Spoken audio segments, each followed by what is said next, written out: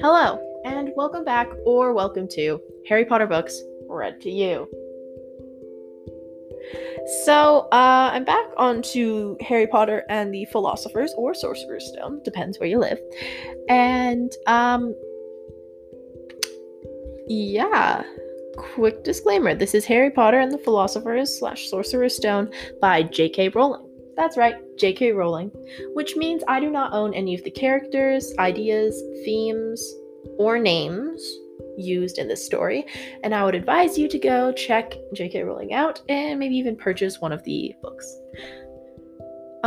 With that as well, I do not own any of the art used. All credit goes to them. And check out Harry Potter Podfics. If you want to have a shout out, go into the Spotify app, click the description on any episode, add a question, and I will shout you out. You can also answer polls in the descriptions of episodes on the Spotify app.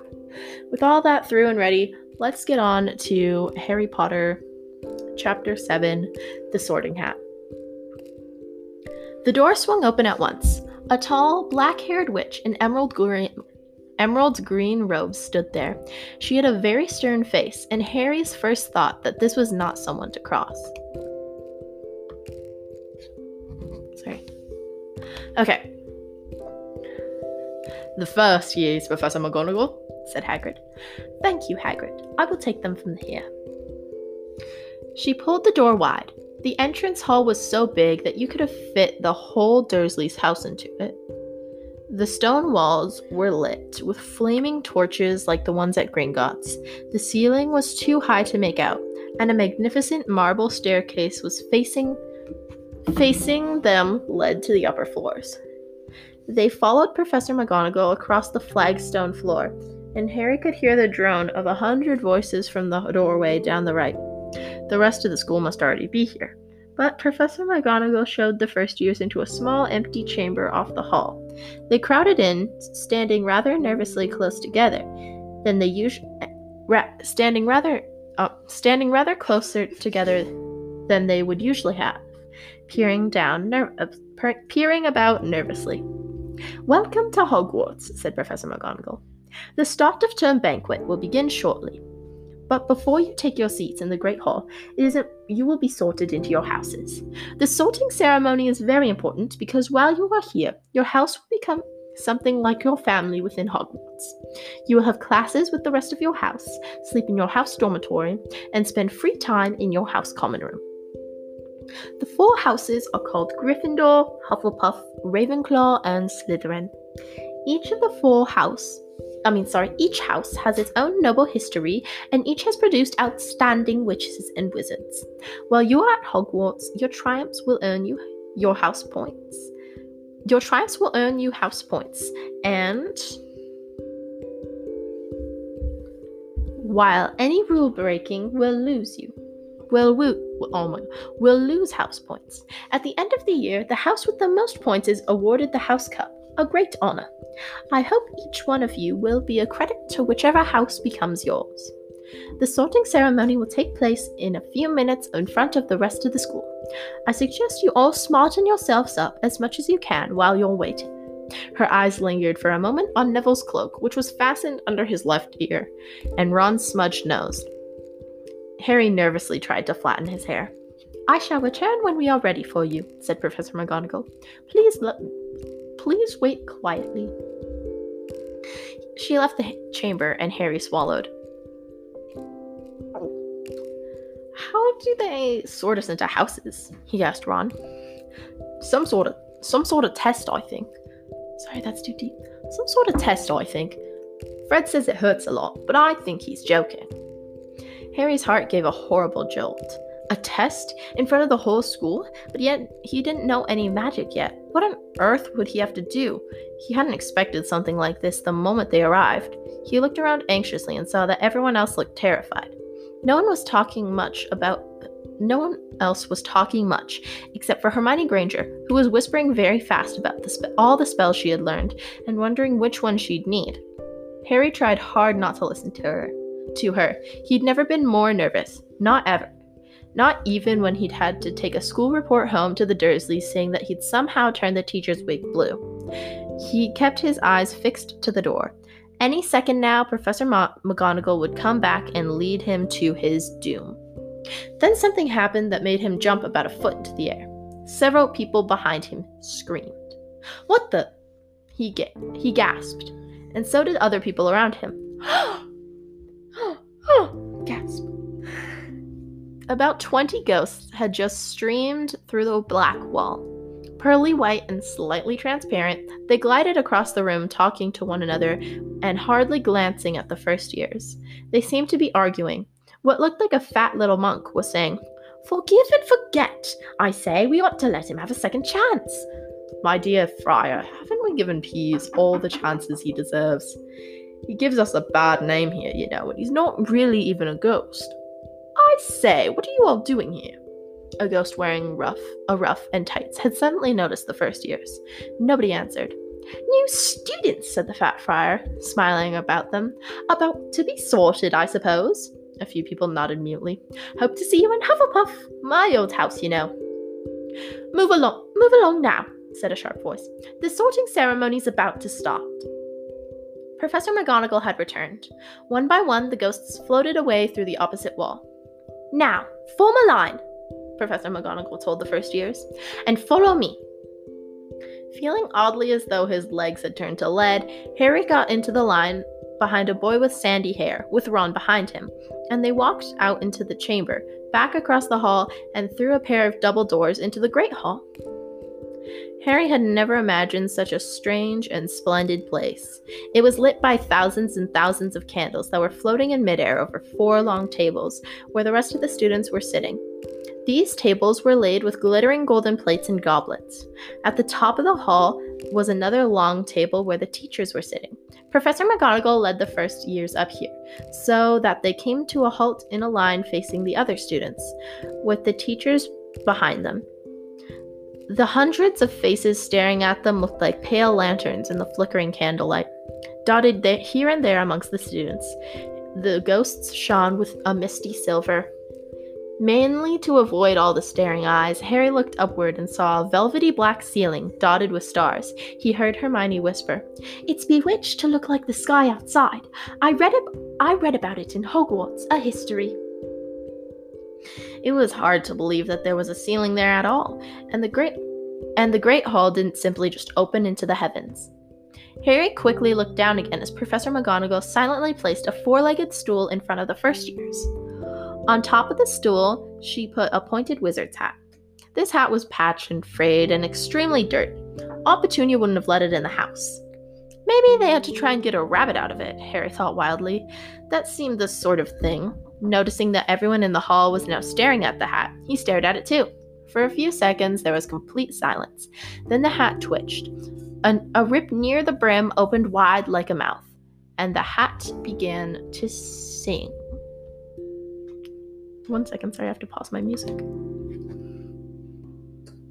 I said pause. Okay. I'm just gonna recite this. "Oh, you may not think I'm pretty, but don't judge what you see. I'll eat myself if you can find a smarter hat than me. You can keep your bowlers black, your top hats sleek and tall, for I'm the Hogwarts sorting hat, and I can cap them all.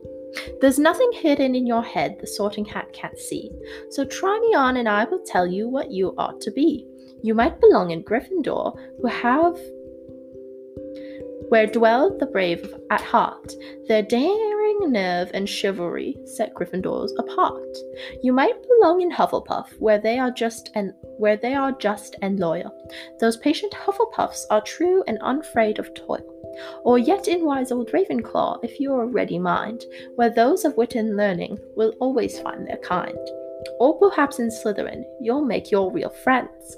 Those cunning folk use any means to achieve their ends. So put me on, don't be afraid, and don't get in a flap. You're in safe hands, though I have none, for I'm a thinking cap." The whole hall burst into applause as the hat finished its song. "Freyha, Anyway, that's my sister. The whole hat burst in. I said it wrong the second time. Okay, the whole hall burst into applause as the hat finished its song. It bowed to each of the 4 tables and then became quite still again. So we've just got to try on the hat, Ron whispered to Harry. I'll kill Fred. He was going on about wrestling a troll. Harry smiled weakly. Yes, trying on the hat was a lot better than having to do a spell, but he did wish they could have tried it on without everyone watching. The hat seemed to be asking rather a lot. Harry didn't feel brave or quick-witted or any of it at the moment. If only the hat had mentioned a house for people who felt a bit queasy. That would have been the one for him. Professor McGonagall now stepped forward, holding a long roll of parchment. When I call your name, you will put on the hat and sit on the stool and be sorted, she said. Abbott Hannah. A pink-faced girl with blonde pigtails stumbled out of the line, put on the hat, which fell right down over her eyes, and sat down. A moment's pause. Hufflepuff! Shouted the hat. The table on the right cheered and clapped as Hannah went to sit down at the Hufflepuff table. Harry saw the ghost of Fat Friar waving merrily at her. Bones Susan. Hufflepuff! Shouted the hat again, and Susan scuttled off to sit next to Hannah. Boot Terry. Ravenclaw. The table second from the left clapped this time. Several Ravenclaws stood up to shake hands with Terry as he joined them. Brocklehurst Mandy went to Ravenclaw too, but Brown Lavender became the first new Gryffindor, and the table on the far left exploded with cheers. Harry could see Ron's twin brothers catcalling. Bulstrode Millicent then became a Slytherin. Perhaps it was Harry's imagination. After all, he'd heard a lot about Slytherin, but he thought they looked like an unpleasant lot. He was definitely starting to feel sick now. He remembered being picked for teams during gym at his old school. He remembered he was always the last to be chosen, not because he was no good, but because no one wanted Dudley to think they liked him. Finch Fletchley Justin. Hufflepuff. Sometimes Harry noticed the hat shouted at the house out at once, but others it took a little while to decide. Finnegan Seamus, the sandy-haired boy next to Harry in the line, sat on the stool for almost a whole minute before the hat declared him a Gryffindor. Granger Hermione. Hermione almost ran to the stool and jammed the hat eagerly on her head. Gryffindor! Shouted the hat. Ron groaned. A horrible thought struck Harry, as horrible thoughts always do when you're very nervous. What if he wasn't chosen at all? What if he just sat there with the hat over his eyes for ages until Professor McGonagall jerked it off his head and said there had obviously been a mistake, then that he'd better get back on the train? When Neville Longbottom, the boy who kept losing his toad, was called and fell over on his way to the stool. He fell over on his way to the stool. The hat took a long time to decide with Neville. When it finally shouted, Gryffindor! Neville ran off still wearing it, and had to jog back amid gales of laughter to give it to MacDougal Morag. Malfoy swaggered forward when his name was called, and got his wish at once. The hat had barely touched his head when it screamed, Slytherin! Malfoy went to join his friends Crabbe and Goyle, looking very pleased with himself. There weren't very many people left now. Moon and Knot and Parkinson, then a pair of twin girls, Palsy and Palsy, then Perks, Sally Ann, then at last, Potter, Harry. As Harry stepped forward, the whispers suddenly broke out like little hissing fires all over the hall. Potter, did she say? The great Harry Potter! Are you sure? Is he really here? The last thing Harry saw before the hat drooped over his eyes was a hall full of people craning to get a good look at him. The next second, he was looking at the black inside of the hat. He waited. Said a small voice in his ear. Difficult. Very difficult. Plenty of courage, I see. Not a bad mind either. There's talent. And, my goodness, yes, a nice thirst to prove yourself. Now that's interesting. So where shall I put you? Harry gripped the edges of the stool and thought, not Slytherin. Not Slytherin. Not Slytherin, eh? Said the small voice. Are you sure? You could be great, you know, and it's all here in your head. And Slytherin will help you on your way to greatness, no doubt about that. No? Well, if you're sure, better be Gryffindor! Harry heard the hat shout the last word to the whole hall. He took off the hat and walked shakily towards the Gryffindor table. He was so relieved to have been chosen and not put in Slytherin that he hardly noticed that he was getting the loudest cheer yet. Percy the prefect got up and shook his hand vigorously, while the Weasley twins yelled, "We got Potter! We got Potter!" More like, "We got Potter! We got Potter!" But we're not going to talk about that. Anyway, Harry sat down opposite to the ghost in the rough he'd seen earlier. The ghost patted his arm, giving Harry the sudden, horrible sensation that he'd just plunged into a bucket of ice-cold water. He could see the high table properly now, and at the end nearest to him sat Hagrid, who caught his eye and gave him a thumbs up. Harry grinned back, and there, in the center of the high table, was a large gold chair sat Albus Dumbledore. Harry recognized him at once from the card he had gotten out of the chocolate frog on the train. Dumbledore's silver hair was the only thing in the whole hall that shone as brightly as the ghost's. Harry spotted Professor Quirrell, too, a nervous young man from the Leaky Cauldron. He was looking very particular in a large purple turban. And now there were only 3 people left to be sorted. Thomas Dean, a black boy even taller than Ron, joined Harry at the Gryffindor table. Turpin Lisa became a Ravenclaw, and then it was Ron's turn. He was pale green by now. Harry crossed his fingers under the table, and a second later, the hat had shouted, "Gryffindor!" Harry clapped loudly with the rest as Ron collapsed into the chair next to him. "Well done, Ron. Excellent," said Percy Weasley pompously across Harry. Pompously across Harry was as Zambini Blaze was made a Slytherin. Professor McGonagall rolled up her scroll and took the sorting hat away. Harry looked down at his empty gold plate. He had only now just realized how hungry he was. The pumpkin pasties seemed ages ago. Albus Dumbledore had gotten to his feet. He was beaming at the students, his arms open wide, as if nothing could have pleased him more than to see them all there. "Welcome," he had said. "Welcome to a new year at Hogwarts. Before our banquet, I would like to say a few words, and here they are. Nitwit, Blubber, Oddment, Tweak. Thank you." He sat back down. Everyone clapped and cheered, and Harry didn't know whether to laugh or not. Is he a bit mad?" he asked Percy uncertainly. "Mad?" said Percy airily. "He's a genius. Best wizard in the world. But he is a bit mad, yes. Potatoes, Harry." Harry's mouth fell open. The dishes in front of them were now piled with food. He had never seen so many things that he liked to eat on one table. Roast beef and roast chicken, pork chops and lamb chops, sausage, bacon and steak, boiled potatoes, roast potatoes, fries, Yorkshire pudding, peas, carrots, gravy, ketchup, and for some strange reason, peppermint humbugs. The Dursleys had never exactly starved Harry, but he'd never been allowed to eat as much as he liked.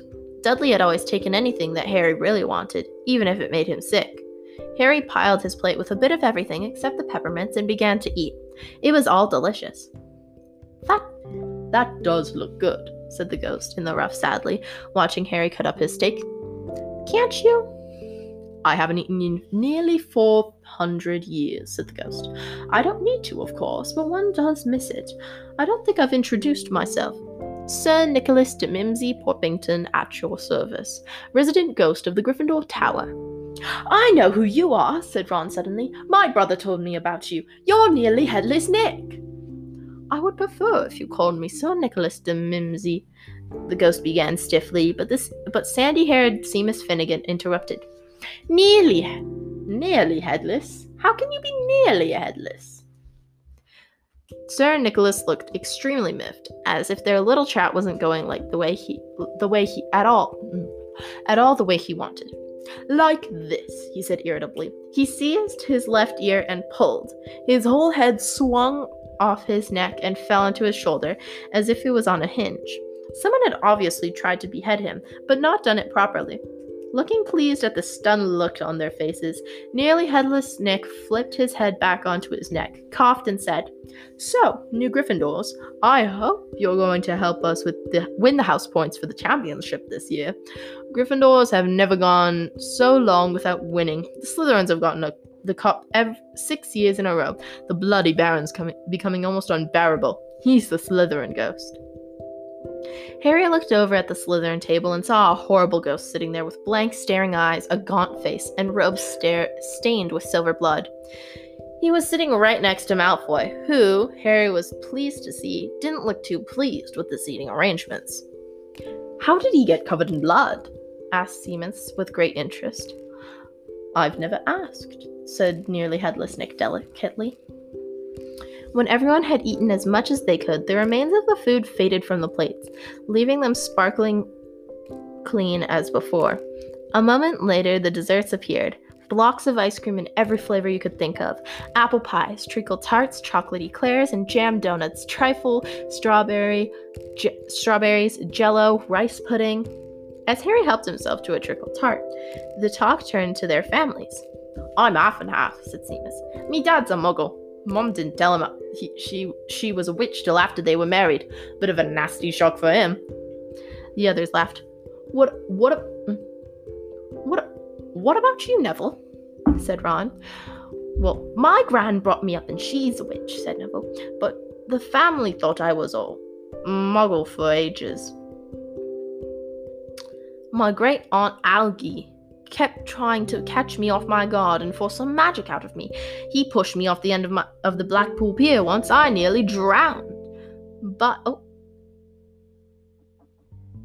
But nothing happened until I was 8. Great Uncle Algie came around for dinner and he was hanging me out of an upstairs window by the ankles when my great uncle Enid offered him a meringue and he accidentally let me go. But I bounced all the way down to the garden and on into the road. They were really pleased. Gran was crying, she was so happy. And you should have seen their faces when I got in there. They thought I might not be magic enough to come, you see. Great Uncle Algie was so pleased he bought me my toad." On Harry's other side, Percy Weasley and Hermione were talking about lessons. "I do hope they start right away. There's so much to learn. I'm particularly interested in transfiguration, turning something into something else. But of course, it's supposed to be very difficult. You'll be starting very small, just matches into needles and that sort of thing." Harry, who was starting to feel warm and sleepy, looked up at the high table again. Hagrid, who was drinking deeply... Hold up, I need to check how much time I have left. Okay. Hagrid was drinking deeply from his goblet. Professor McGonagall was talking to Professor Dumbledore. Professor Quirrell, in his absurd turban, was talking to a teacher with greasy black hair, a hooked nose, and sallow skin. It happened very suddenly. The hook-nosed teacher looked past Quirrell's turban straight into Harry's eyes, and a sharp, hot pain shot across the scar on Harry's forehead. "Ouch!" Harry clapped a hand to his head. "What is it?" said Percy. Nothing." The pain had gone as quickly as it had come. Harder to shake off was the feeling that Harry had gotten it all from the teacher's look, a feeling that Harry didn't like at all. "Who's that teacher talking to Professor Quirrell?" he asked Percy. Oh, you know Quirrell already, do you? No wonder he's looking so nervous. That's Professor Snape. He teaches potions, but he doesn't want to. Everyone knows he's after Quirrell's job. Knows an awful lot about the dark arts, Snape." Harry watched Snape for a while, but Snape didn't look at him again. At last, the desserts too disappeared, and Professor Dumbledore got to his feet again. The hall fell silent. "Ahem, just a few more words now that we have all fed and watered. I have a few start of term notices to give you. First years should note that the forest on the grounds is forbidden to all pupils. and a few of our older students would do well to remember that as well. Dumbledore's twinkling eyes flashed in the direction of the Weasley twins. I have also been asked by Mr. Filch, our caretaker, to remind you all that no magic should be used between classes and the corridors. Quidditch trials will be held in the second week of term. Anyone interested in playing for their house team should contact Madame Hooch. And finally, I must tell you, this year, the third floor corridor on the right-hand side is out of bounds to everyone who does not wish to die a very painful death. Harry laughed, but he was one of the few who did. He's not serious, he muttered to Percy. Must be, said Percy, frowning at Dumbledore. It's odd, because he usually gives us reasons why we're not allowed to go somewhere. The forest full of dangerous beasts, everyone knows that. I do think he might have told us prefects, at least. And now, before we go to bed, let us sing the school song, cried Dumbledore.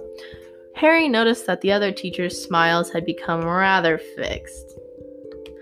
Dumbledore gave his wand a little flick, as if he was trying to get a fly off the end, and a long golden ribbon flew out of it, which rose high above the tables and twisted itself, snake-like, into words. Everyone pick their favorite tune, said Dumbledore, and off we go. And the whole school bellowed. Hogwarts, Hogwarts, Hoggy-Worty Hogwarts, teach us something, please. Whether we be old and bald or young with scabby knees, our heads could do with filling with some interesting stuff. For now they're bare and full of air, dead flies and bits of fluff. So teach us things worth knowing, bring us back what we forgot. Just do our best, and we'll do the rest, and learn till our brains all rot. Everyone finished the song at different times. At last, only the Weasley twins were left singing along in a very slow funeral march. Dumbledore conducted the last few lines with his wand, and when they had finished, he was one of those who clapped loudest. Ah, music, he said, wiping his eyes. A magic beyond all we do here. And now, bedtime. Off you trot. The Gryffindor first years followed Percy through the chattering crowds out of the Great Hall and up the marble staircase. Harry's legs were like lead again, but only because he was so tired and full of food. He was too sleepy even to be surprised that the people in the portraits along the corridors whispered and pointed as they passed, or that twice Percy led them through doorways hidden behind sliding panels and hanging tapestries. They climbed more staircases, yawning and dragging their feet, and Harry was just wondering how much farther they had to go when they came to a sudden halt. A bundle of walking sticks was floating midair above them, and Percy took a step towards them.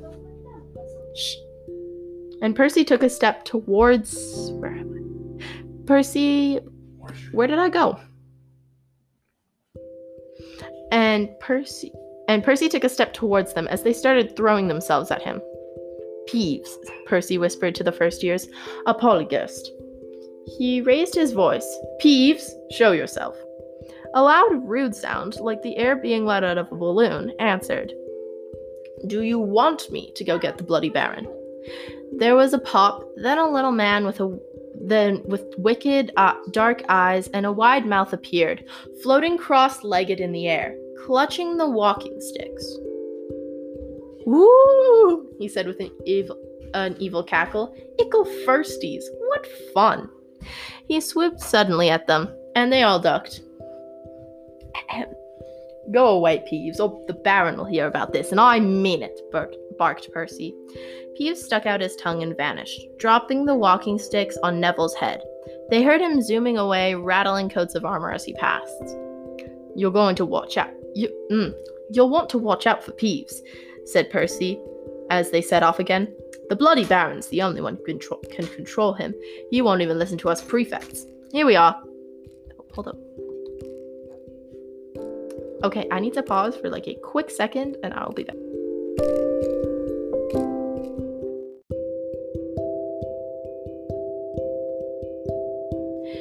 And I'm back, so let's get right back where we are. At the very end of the corridor hung a portrait of a very fat woman in a pink silk dress. Password, she said. Caput Draconis, said Percy, and the portrait swung forward to reveal a round hole in the wall. They all scrambled through it. Neville needed a leg up, and found themselves in the Gryffindor common room, a cozy, round room full of squashy armchairs. Percy directed the girls through one door to their dormitory and the boys through another. At the top of the spiral staircase, they were obviously in one of the towers. They found their beds at last. 5 4-posters hung with deep red velvet curtains. Their trunks had already been brought up. Too tired to talk much, they pulled on their pajamas and fell into bed. Great food, isn't it? Ron muttered to Harry through the hangings. Get off, Scabbers! He's chewing my sheets! Harry was almost going to ask Ron if he'd had any of the treacle tarts, but he fell asleep almost at once. Perhaps Harry had eaten a bit too much, because he had a very strange dream. He was wearing Professor Quirrell's turban, which kept talking to him, telling him he must transfer to Slytherin at once, because it was his destiny. Harry told the turban he didn't want to be in Slytherin. It got heavier and heavier, and he tried to pull it off, but it tightened painfully. And then there was Malfoy, laughing at him as he struggled with it. And then Malfoy turned into the hook-nosed teacher Snape, whose laugh became high and cold. Then there was a burst of green light, and Harry woke, sweating and shaking. He rolled over and fell asleep again, and when he woke the next day, he didn't remember the dream at all.